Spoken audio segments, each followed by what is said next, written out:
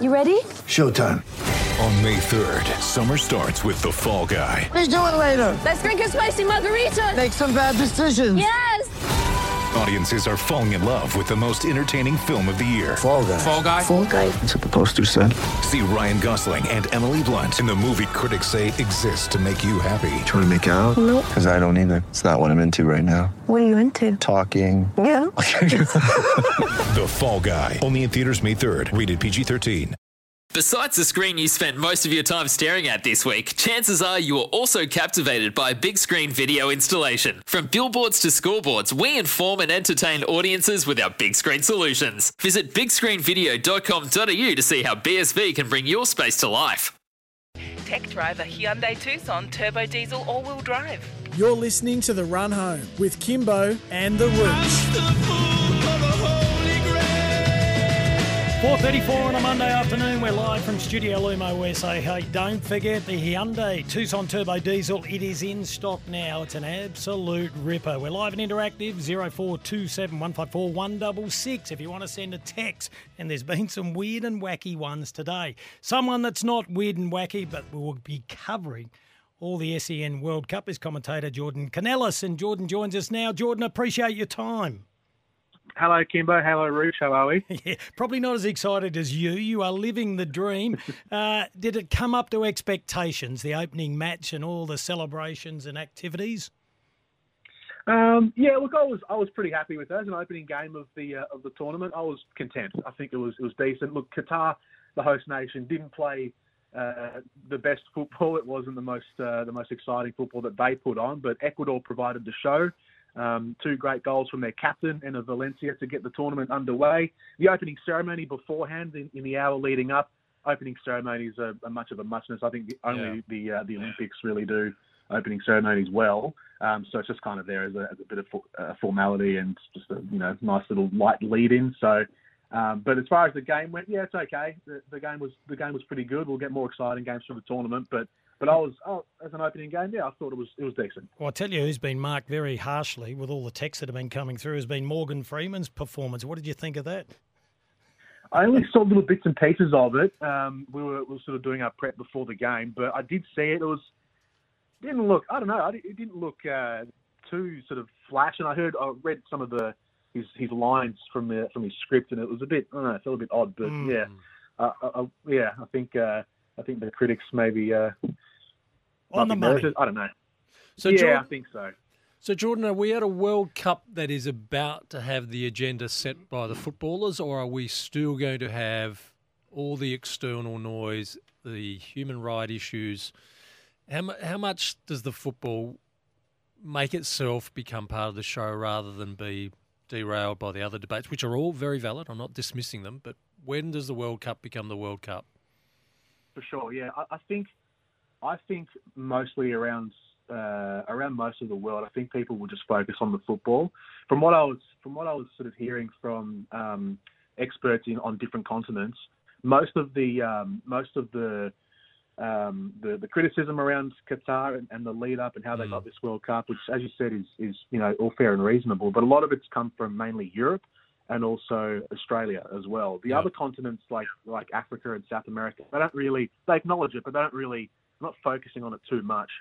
And I think they're really just, particularly South America, they're all very just focused on the football. Once the football starts, and we're getting 4 games a day, so it's quite a heavy load through the group stages. It's going to be very much on the football. So all those issues will still be there.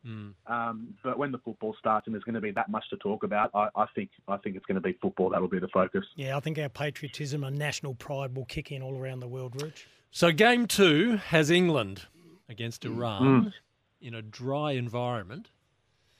What does that mean in the sense of whenever we've had England play, we also get the England fans as being part of the whole package? What's going to happen in this game? That's a good question. I don't know. I've sort of teetered on England. So a few weeks ago, I had them making the final. I thought they were going to be a really good contender this year, just because their past over the last 4 years has trended upwards. But of late, their most recent leading games, they've looked a little bit almost uncertain of themselves. Gareth Southgate, the manager, looks a little uncertain of what his team will be because all of his players are in form. So there's questions over who's going to start, what the formation's going to be. The injuries have hurt them as well. And then playing in these conditions. So the footage from the training session a couple of days ago was they were training during the day in near 30-degree heat. Their kickoff time tonight will be sort of mid to late afternoon in Qatar. So it's going to be the last couple of hours of the afternoon heat. Hey, Jordan, and they didn't handle the heat. We might get you to move around a bit if you can, or just jump on one leg because, you're just breaking out up a little bit. And have the English sorted out the camels who are keeping them awake? So, repeat that, sorry? Have the English sorted out the camels who are outside their hotel keeping them awake? Yeah, maybe that's sabotage from Iran. Maybe they're the ones who have put the camels parked all outside their camels the hotel. there. Right, okay. Yeah. And shame on you, Rooch, for implying that the England team needs their supporter base to be fueled up to the eyeballs I've just lived to it, perform. Kim. I have lived it. They don't need grog there. Oh, they won't get it. They won't get it unless they're prepared to pay big time. Hey, Jordan, we heard about the big story. I've just got the paper in my hands here. Crushing blow for the Socceroos with Martin Boyle not playing, but he was only a 20% chance to play anyway, wasn't he? Yeah, he'd been battling that knee injury all week, and so there was. I mean, the outlook from a few days prior was that he wasn't going to pull up. It was looking unlikely, but his absence is going to be huge because I think he's probably the best weapon that the Socceroos have in the final third. His sharpness and his ability, his drive from the wing is he's one of the most sort of positively aggressive players in that Socceroos team. So to lose him is going to be a huge blow to the Socceroos. We've still got wingers who can come in, so it probably guarantees a start now for Matthew Leckie, and Awa Mabil will be on the other flank. But yeah, to lose him, it does hurt the strength of our starting 11, and then also affects the depth too. Marco Tilio comes in; he's a good young player, an exciting prospect for the future. But yeah, it definitely damages our starting 11 and how much chaos we can cause in the final third. Jordan, you're one of our SEN experts. We're looking forward to your coverage. Can anyone win it outside of the top 10? For those that don't know the top 10, we've got Brazil, Argentina, France, Spain, Germany, Belgium, England, Netherlands, Denmark, Uruguay. Can anyone win it outside the top 10 realistically? Realistically, probably not. The World Cup isn't really, as much as we love an underdog and an underdog story and we want to see the middle tier teams rise up, the World Cup traditionally hasn't really been won by an underdog team. Like you look at all the past World Cup winners, it's always been the giant teams. Sometimes you get, an underdog making the final, like Croatia might have been classed as that last time, and they might be the one again this year that can have a deep run because they've still got a really good team that are at peak form. So if you want to pick someone, it might be them. But yeah, or maybe Denmark. I know Denmark's in the top 10, but they're sort of on that fringe. They could be a smoky, but so which is the team that's most likely to relive the miracle of Cameroon and give us a new star like they did in 1990? Senegal. Yeah, actually, that's a pretty decent shout. I was thinking Senegal as well. They haven't got Sadio Mane now, their star player, but the rest of their team is still pretty good. They're all playing for elite clubs. They're all elite talent. Yeah. The rest of that Senegal team without Sadio Mane. So I think them. And the other one I like is Serbia. I think Serbia are really underrated. I think they've got a good team. They've got two fantastic strikers, Mitrovic and Vlahovic, who both play around the top 5 leagues in Europe. So I think Serbia, I know they're European, so it's not as obscure, but they are one of the lower-ranked European teams, so I think they'll be good. So Serbia ranked 13 in the world, Rooch, and Senegal 15. So if you've dismissed England on rethinking all this, Jordan, who have you got for the final if you had to put your line on two teams right now? Well, I think the winner will come from I'm anticipating the semi-final between Brazil and Argentina. Yeah. They both top their group. Then they'll be on track to meet in the semi-finals, and I think the winner of the World Cup will be from that semi-final. Yeah. I've got Brazil as the overall winner, beating Portugal in the final. Ooh. Jordan, not France, Argentina, as everyone else seems to be playing. Well, he would have said that, Rooch. I'm just asking, why not? Yeah, Argentina. I think Argentina is the team I want to win. Yep. If I'm back into the story, I want them to win, and they are a genuine contender as well.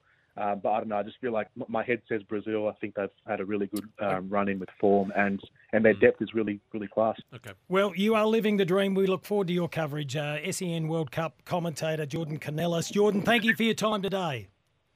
Thank you, Kimbo. Thank you, Rooch. Appreciate it. Good luck. We'll be listening. Hey, Rooch, I just want to do this really quickly because we're talking about the World Cup. Well, another World Cup's been won, and it's been won by Australia. That was the Rugby League Men's World Cup. The women did it as well. Yes. Let's have a listen to this. This is Australia winning the Rugby League Men's World Cup. Go, go, go, go, go! Samoa! Samoa! Here it is, Mitchell with it. It started with a Mitchell try. It'll finish with a Mitchell try. What a moment for the Kangaroos. What a way to top off the tournament. Kangaroos. Meninga again. Didn't know what I was going to get there, Rooch, but anyway, it captured the delivered at the moment. Who are you tipping?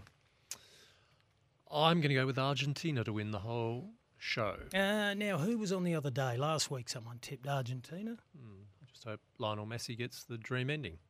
Why, he's had a good life. Give it to someone else, Rooch. He hasn't won a World Cup. So no England? No. What about the drama? Was it 98 with David Beckham?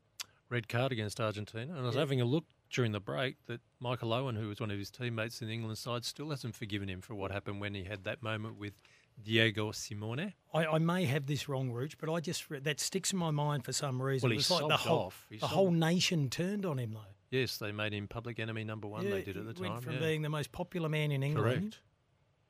And a man who was still humble enough to avoid getting a free pass to go to Queen Elizabeth's lying in state to actually line up with everyone else. That says something about him. He's a man of the people. Good on him. And he may have won them all back by doing that, Rooch. Hey, there was a time I threw out there Senegal. I've just been reading a little bit of the form. And there was a time where Mexico could cause a lot of upsets as well. So we'll watch with great interest. We've got a couple of good weeks of TV coming up. Now, Serbia's an interesting one to watch. I'm glad Jordan pointed that one out. They had a great qualifying series. Hey, just a reminder, Rooch, following us for the first time today. Oh, yes. Yes, he'll be in the studio very shortly. Red carpet. Yeah, Kane Corns. Sports Day will be Jared Healy and Kane Corns from 5 to 6. That's the way it'll be all next year as well. Kano's back from America. Then from 6 to 7, tonight it'll be Paul Bonza and Jade Rawlings with Sports Day SA. All righty, we've got to go to a break. We're going to have a chat with Nat Hurst next. This is Kimbo and the Rooch. Sometimes needing new tyres can catch us by surprise. That's why Tyre Power gives you the power of zip pay and zip money. You can get what you need now, get back on the road safely and pay for it later. Terms and conditions apply. So visit tyrepower.com.au or call 13 21 91.